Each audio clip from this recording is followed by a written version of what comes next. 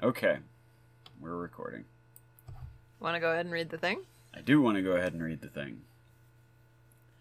There is a dingy room in a boarding house on Kearney Street. Inside there is a bare bulb, a cot, a wash basin, and an old man sitting in a chair. He stares at the mirror, his face unmoving. In a moment, he will stand, button up his uniform, don a hat adorned with an ostrich feather, buckle on his ceremonial saber, and step out onto the streets of San Francisco.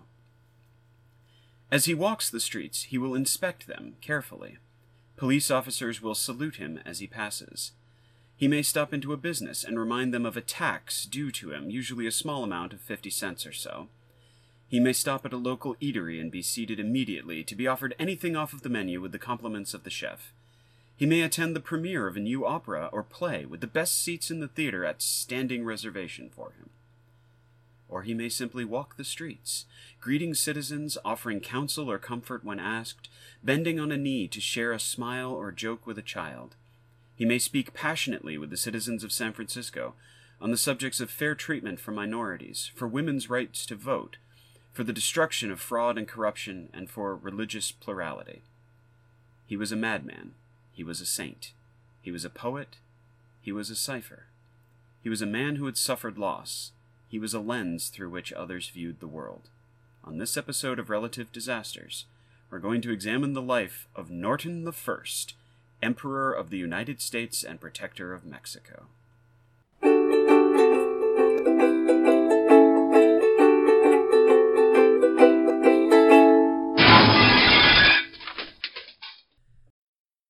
Welcome to Relative Disasters, the show where my sister and I manage our existential dread by talking about terrible and interesting historical events and their context, implications, and any related sidebars we feel like discussing. I'm Greg, chair of the Norton Dynastic Studies Department here at Relative Disasters University.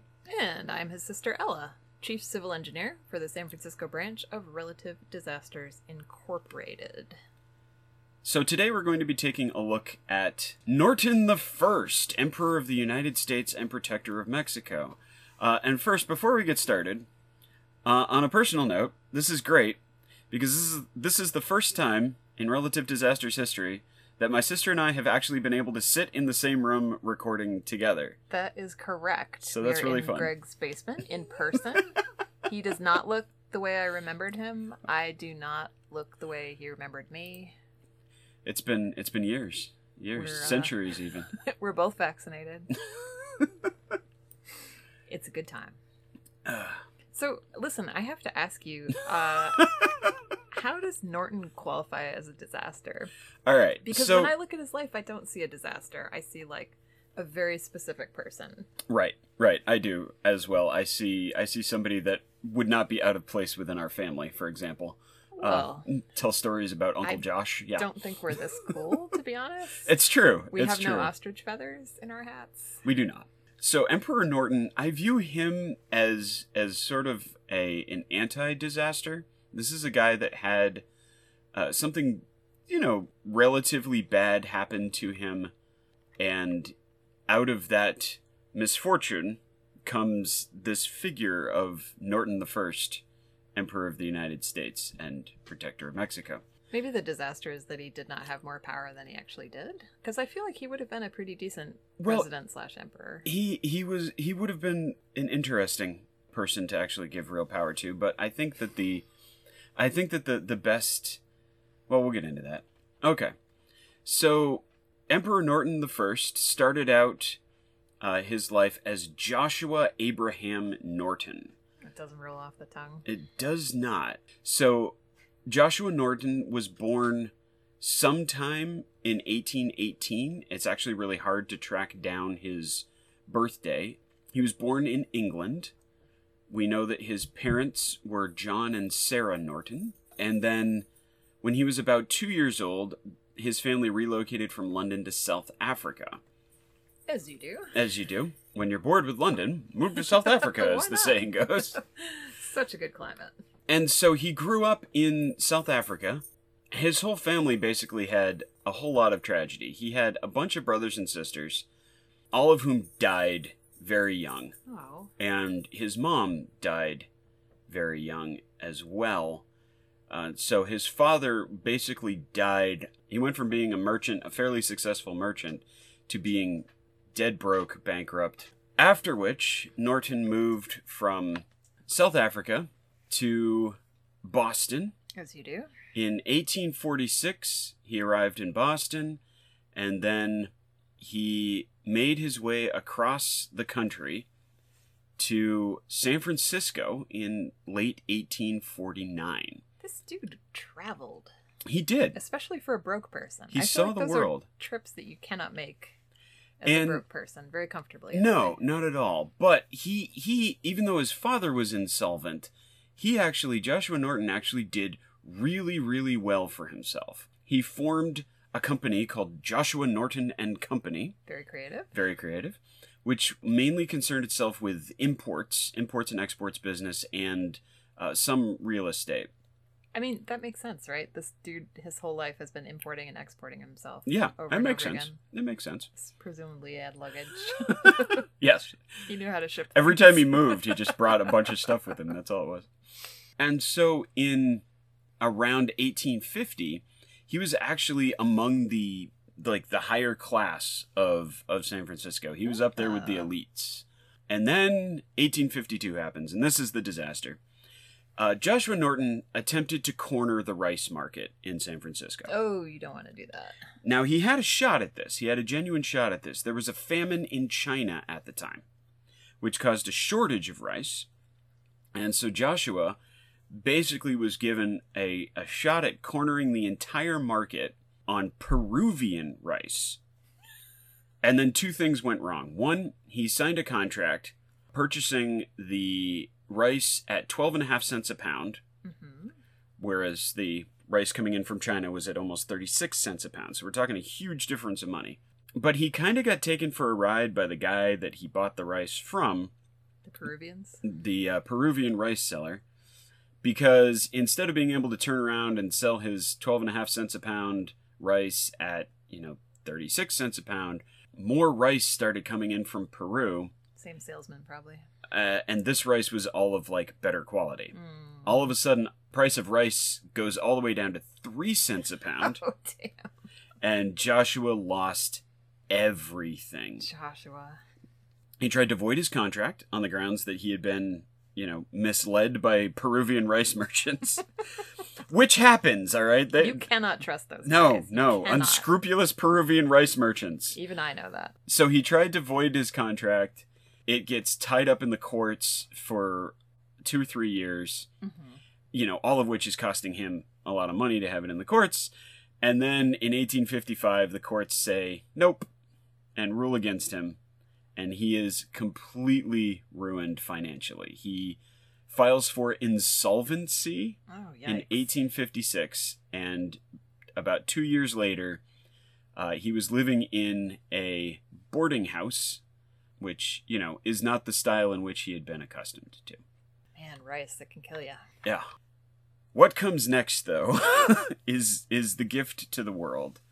Because in September of 1859, he published a proclamation in the San Francisco Evening Bulletin newspaper that states, quote, "At the peremptory request of a large majority of the citizens of these United States, I, Joshua Norton, declare and proclaim myself Emperor of these United States, and in virtue of the authority vested in me, do hereby order and direct the representatives of the different states of the Union to assemble in the musical hall of this city, and make such alterations in the existing laws of the Union as may ameliorate the evils under which the country is laboring." End quote. I'm just quoting a choice portion of that, by the way. The proclamation is awesome. I can get behind all of those things. And it was signed Norton the First, Emperor of the United States.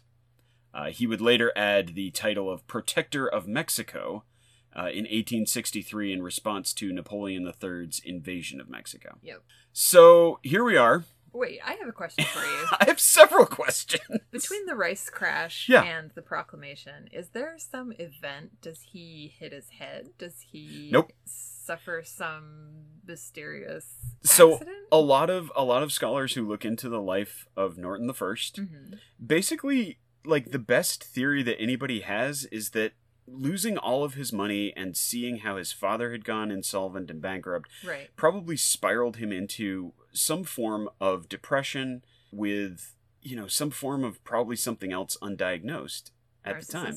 Perhaps? The thing about him is I would not classify... This is going to sound weird for a dude declaring himself Emperor of the United States. But he honestly was not a narcissist. I don't really classify him as narcissistic because most of the stuff he does during his reign are like... altruistic things? Pretty altruistic, yeah. We'll get into that. Okay. So at this point, we're at 1859, he has declared himself Norton the First. And now...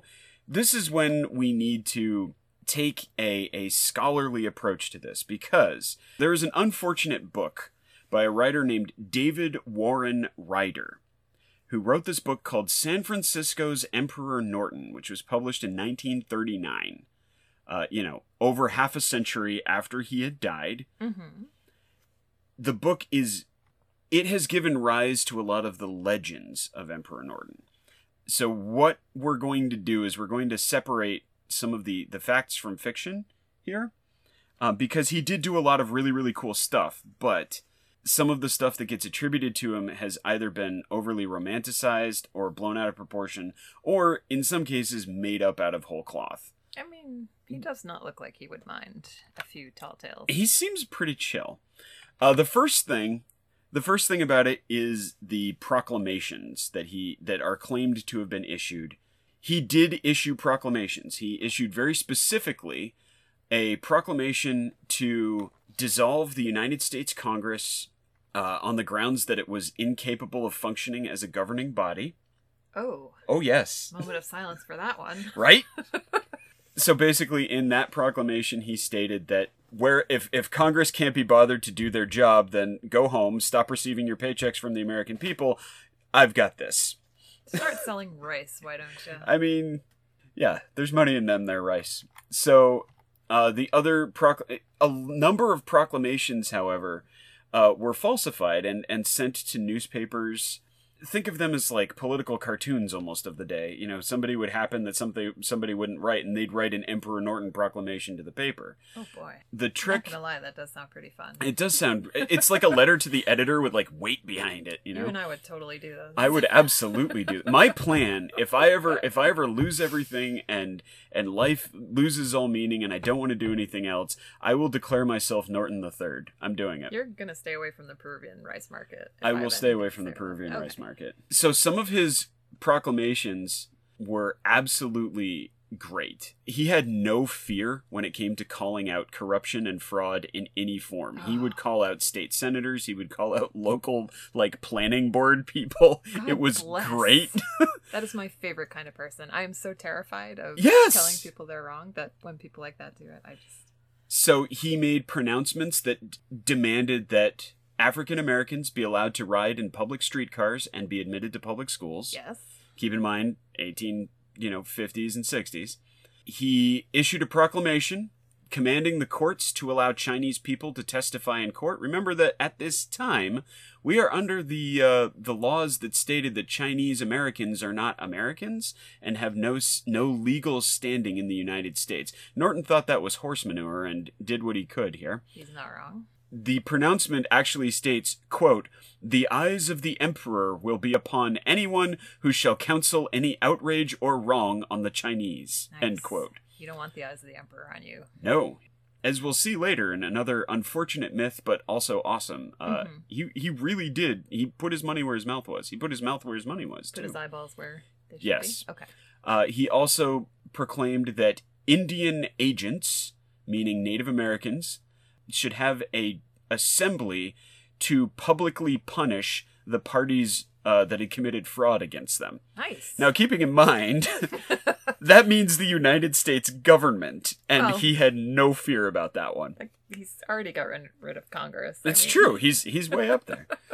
He also was a religious pluralist, nice. Favoring church and state separation, and he was very, very clear. He wrote at least one proclamation that was very clear about the danger of sectarianism in the United States and how religion should be used to bring people together, not rip them into smaller groups. He did not attend any one church or synagogue, but would attend them all on different cycles. In rotation? In rotation, exactly.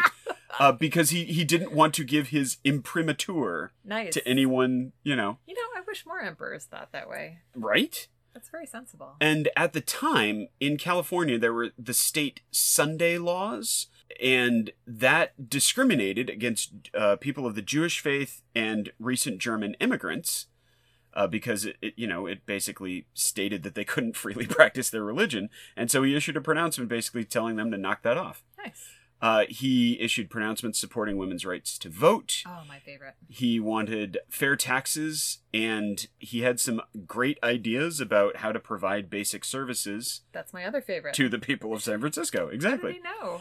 There were also a number of proclamations that are attributed to him, but were never, ever, ever something that he actually did. The most famous of which is the so-called Frisco Proclamation. And this is going to bother all of our listeners in San Francisco. But the problem with this one is that there is no provenance for this proclamation. The authenticity of this proclamation is basically that book by David Warren Ryder, where he kind of made stuff up. But anyway, it's a great little story. It's a proclamation that states that anyone who uses the word Frisco shall be deemed guilty of a high misdemeanor and have to pay a penalty of $25. So I have a thought here. Aside from that, this is totally sensible. You know, in San Francisco, people don't call it San Fran or Frisco. You're supposed to call it the city. Yes, yeah, I did know that. Yes. So it's just the city. Maybe some of that stuck around. I guess. So the problem with this proclamation is that it is completely unsourced, and it seems like that the only source for it is Ryder's book. Now, one of his most famous proclamations, however, can be sourced. He commanded that there should be a survey and construction of a bridge linking Oakland and San Francisco. Yeah. Now, we have that bridge, yes, and there is actually a very strong movement to get that bridge, the San Francisco Bay Bridge, renamed the Emperor Norton Bridge. Now, I would protest this only on the basis of this has to be one of the ugliest bridges in the world, and it is constantly bumper-to-bumper traffic. I feel like Emperor Norton deserves better. He deserves a better bridge. Yeah. It is the best way to get from Frisco to Oakland. Oh, don't do that. So, Emperor Norton's proposed Bay Bridge, you can see the proclamation and the drawn-up proposals of it on Wikimedia Commons. You can find his proposal for the Bay Bridge, and it winds up looking an awful lot like what the San Francisco Bridge. Now, since we're in person, I'm looking at this as well, and I have to say his vision for the bridge was a lot prettier than the one that was. There's a lot of filigree on there. There's some nice like Eiffel Tower-y kind of stuff going on. Yeah, the suspension is very. The suspension is very airy. Yerba Buena Island looks,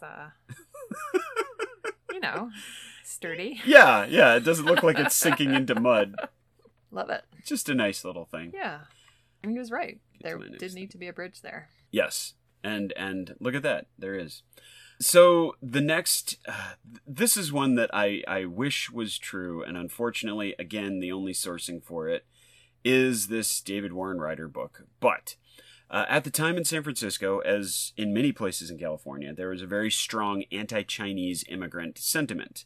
To the degree where there were societies that were literally formed just to combat the, quote, yellow scourge. Oh, gross. Oh, it's super gross. And these were usually religious groups led by church leaders. Oh, come on. What would Jesus do there? Right? Come on. As the story goes, and I love this story, basically a mob was descending on San Francisco's nascent Chinatown, and Emperor Norton placed himself between Chinatown and the mob, and without saying anything else, simply sank to his knees and began reciting the Lord's Prayer. And the mob, thus shamed, dispersed and went home. That is an awesome story, and I really, really wish that it were true. However, the sourcing on it doesn't exist. What he actually did is, in some ways, more awesome. So basically, one of these groups was called the Working Men's Party of California. It was co-founded by a guy named Dennis Kearney, who was, let me put it to you this way. He would end his speeches by just saying the Chinese must go. I mean, that's a catchphrase? Yeah, that pretty really much. Sucks. He was basically, he was there to incite racism, to incite hatred, and literally to incite violence. Like, there are a number of occasions where he directly called on the people of his group to go mess up some people in Chinatown. What a dick. What the emperor did instead was go to the meeting with this guy. So this guy's up on his soapbox, yelling and screaming, and to his face challenged him in front of all of his supporters. Now keep in mind... Does he have the ostrich feather hat on? Emperor Norton is not, first of all, a young man, and he confronted a dude whipping up a racist mob to his face in front of said mob. Like, no, they could have beaten him to death right there, and that would have been the end of it. That's a lot of balls. It takes actual genuine courage. So the Daily Alta California newspaper published a report of the incident in 1878. In it, he said the group met, started shouting about how awful the Chinese were and send them back home and all that stuff. And the emperor stood up and lambasted them for their... And can I just say, being idiots? Yeah, racist mobs deserve lambasting. Absolutely, like, it's not safe to do that. It's unless not you safe are to Emperor do that. Norton. But yeah, I feel very satisfied that they. He stood up. They were lambasting. Yeah, exactly. And they basically kind of laughed him out of there. No harm done to anybody, but they did not go out and commit violence that night. He broke the spell. That's what he did. Broke the spell a little bit, and then he issued a proclamation. Oh, this Quote, is where it gets good, folks. So. These sort of meetings of mobs were called sandlot meetings, and Norton I issued a proclamation, quote, "Whereas the Sunday afternoon sandlot meetings are a disgrace to this Queen City of the Pacific, they are hereby prohibited under penalty of banishment of the leaders, etc." End quote. So that's fantastic. I mean, doesn't get much scarier than your own proclamation right? from Emperor Norton in the paper. It's great. So cool. That's one of my favorites. And the other big unfortunate myth that we have to puncture, because we are dedicated to the truth no matter how sad it is. Yay. So there were two dogs, street dogs in San Francisco at the time named Bummer and Lazarus. Both of those names suggest a rough life. Yes, these are street dogs. They're not, they have no home to go to. So bummer is a term from which we get the modern term of bum. It was the equivalent of it back in those days. It meant somebody who was homeless and lazy, layabout, shiftless. The difference between a bum and a hobo is that the hobo is going to get work and the bum is too lazy to get work. That is really gross. That's the etymology. Thanks. So bummer, the bum dog, and Lazarus, a myth sprung up about those being Emperor Norton's dogs. And it probably comes from them not only being around at the same time and being semi-famous homeless dogs and a very famous down-on-his-luck emperor, but they sort of were conflated in the common interests of the people of San Francisco. However, they were not Emperor Norton's dogs. They were simply dogs that, people would see on the street every now and again. Bummer. I know. Now we're going to get into awesome things that Emperor Norton did that actually happened. So we talked a little bit about the San Francisco Bay Bridge. Another great true fact about him was he did actually issue his own money. Nice. It came in denominations of 50 cents, $1, and $5. And that money was accepted pretty much everywhere in San Francisco. I don't think it can be stated how much the people of San Francisco embraced this guy. This was not your, crazy homeless guy shouting on the street corner. This was like literally people would go out and if he's inspecting a street and he's like, oh, bit of this street isn't quite up to code.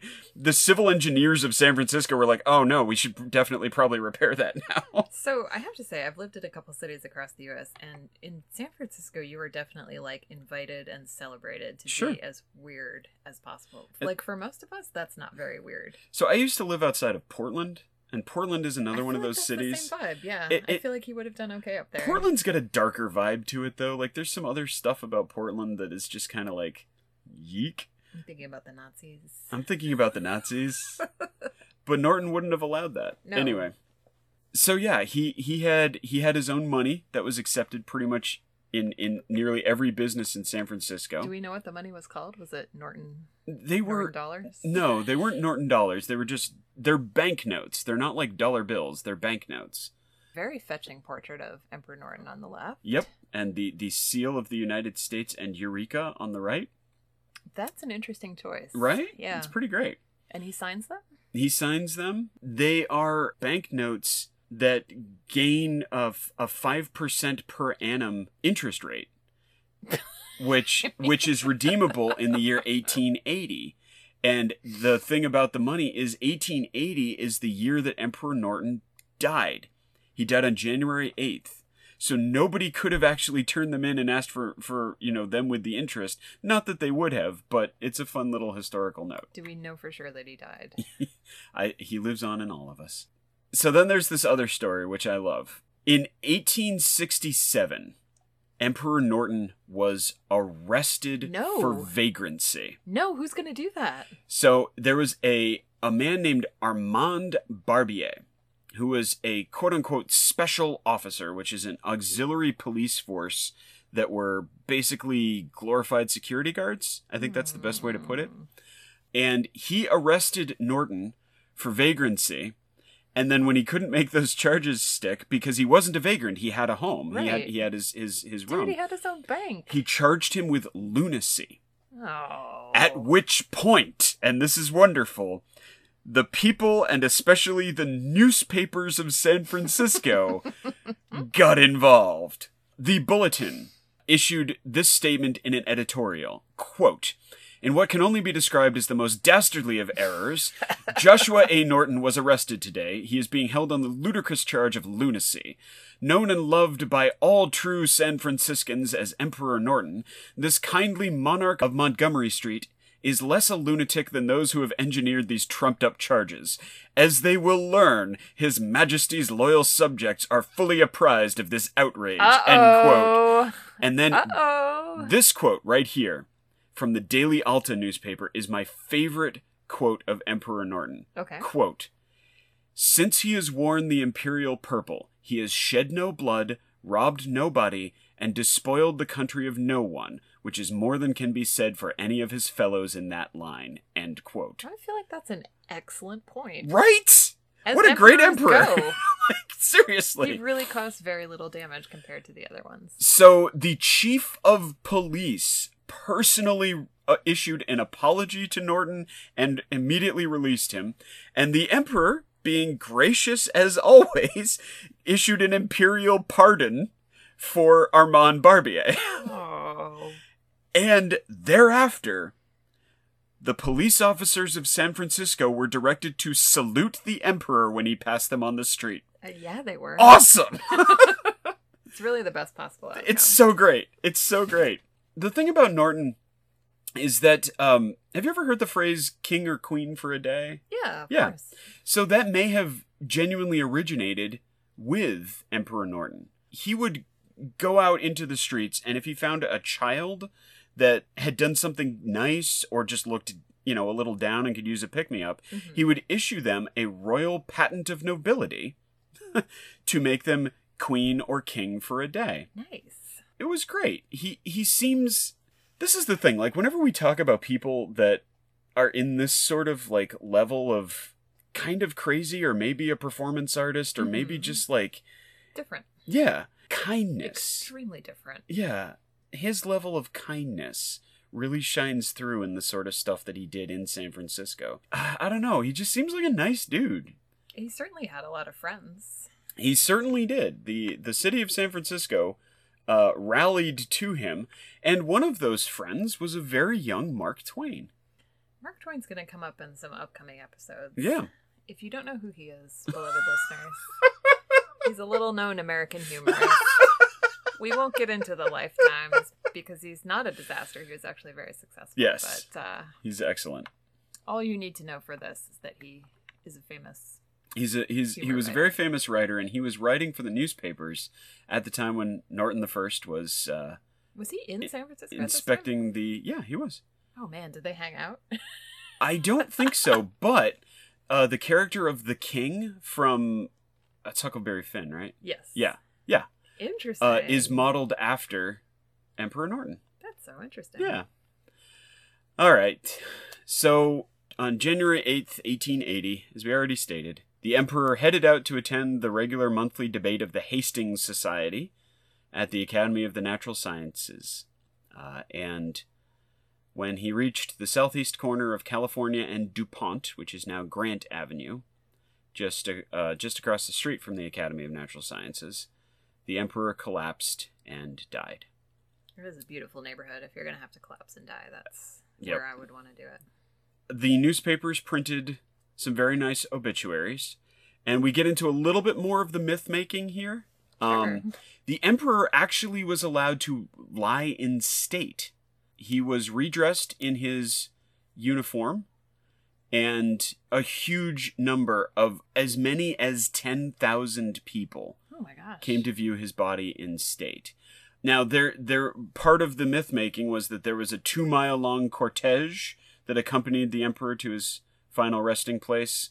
However, the only thing that's accurate about that is that it's about 2 miles from where he was lying in state to where he was buried initially, but the cortege, as reported by the newspapers at the time, was only about 2 or 3 carriages and only about 30 or so mourners at the actual burial.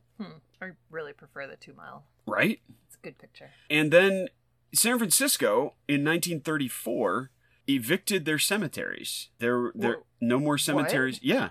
No more cemeteries were allowed within city limits. So Emperor Norton's Emperor Norton's remains were removed from the city's Masonic Cemetery to the Woodlawn Cemetery in Colma, California, which is just a few miles south. The reburial ceremony included full civic and military honors. Oh boy. Yes. Wow. And the placement of a new headstone on which reads, "Here lies Norton the First, Emperor of the United States and Protector of Mexico." That is going to really confuse some archaeologists in... It's fantastic. I don't care. I don't care. It's worth it. It's worth it. This ceremony was attended by about 200 people or so. Mm-hmm. So in modern culture, Emperor Norton has become this amazing figure. He's first of all, he was made a saint by the Discordians. So he is a second level saint according to the Principia Discordia. Okay. He's been featured in a ton of, or characters based on him have been featured in a ton of books and movies, and there is an opera about him. His life is very operatic. I hope the rice gets its own aria. Don't you think? Yes, it should. Or the rice, maybe they put like an evil, like scheming mustache on it. And one of my favorite stories about him is actually in the Sandman comic book series written by Neil Gaiman, where he is a major character in one story, and it's just an absolutely beautiful story. Highest recommendations. My last sort of side note here has to do with a man named Jose Sarria. So Jose Sarria was an American political activist from San Francisco and was the first openly gay candidate for public office in the United States when he ran for... Before Harvey Milk? Yep. No kidding. He ran for the San Francisco Board of Supervisors in 1961. He only ran to kind of embarrass people and make people understand that, we are here and we exist and, deal with your own stuff. But he almost actually won by default.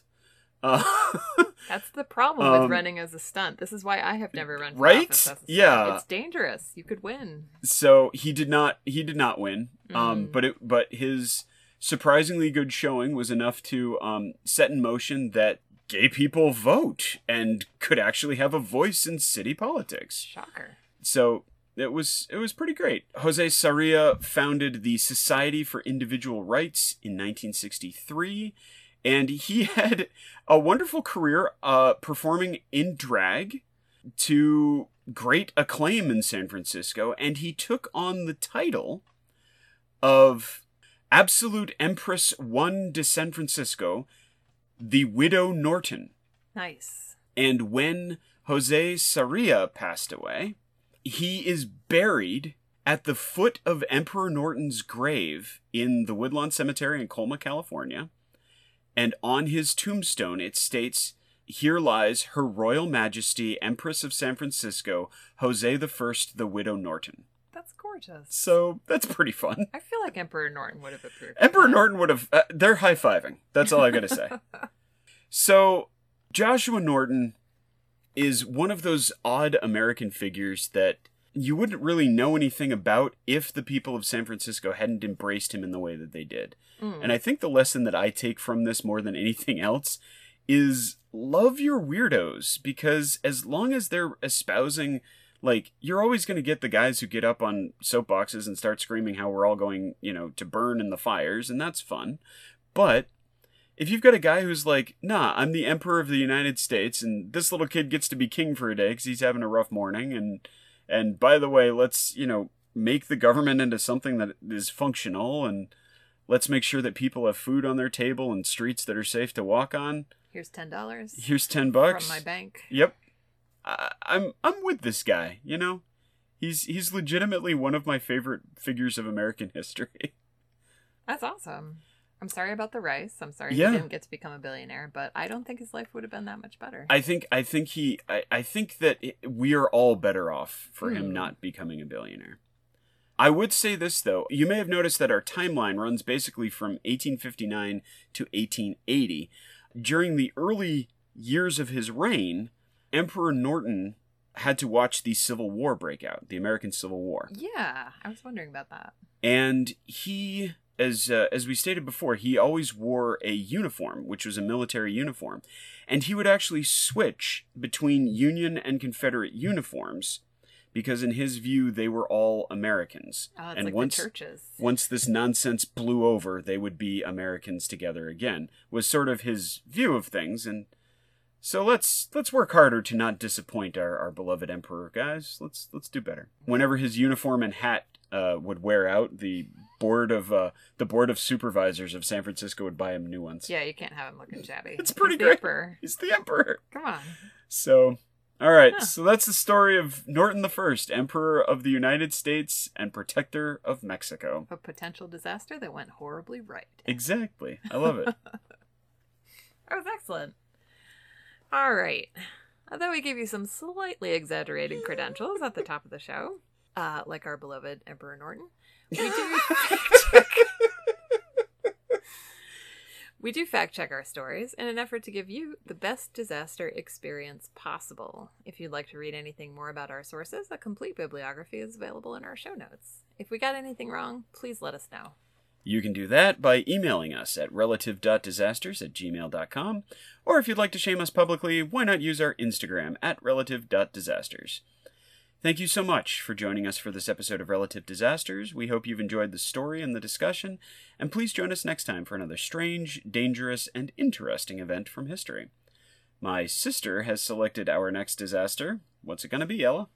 Next week, we're going to get into the sinking of the Andrea Doria, Italian luxury liner that went down in a horrible and very avoidable accident and continues to kill people to this day. Doesn't that sound intriguing? Yes. How can a shipwreck from ages past continue to kill people? Find out next. You'd be surprised.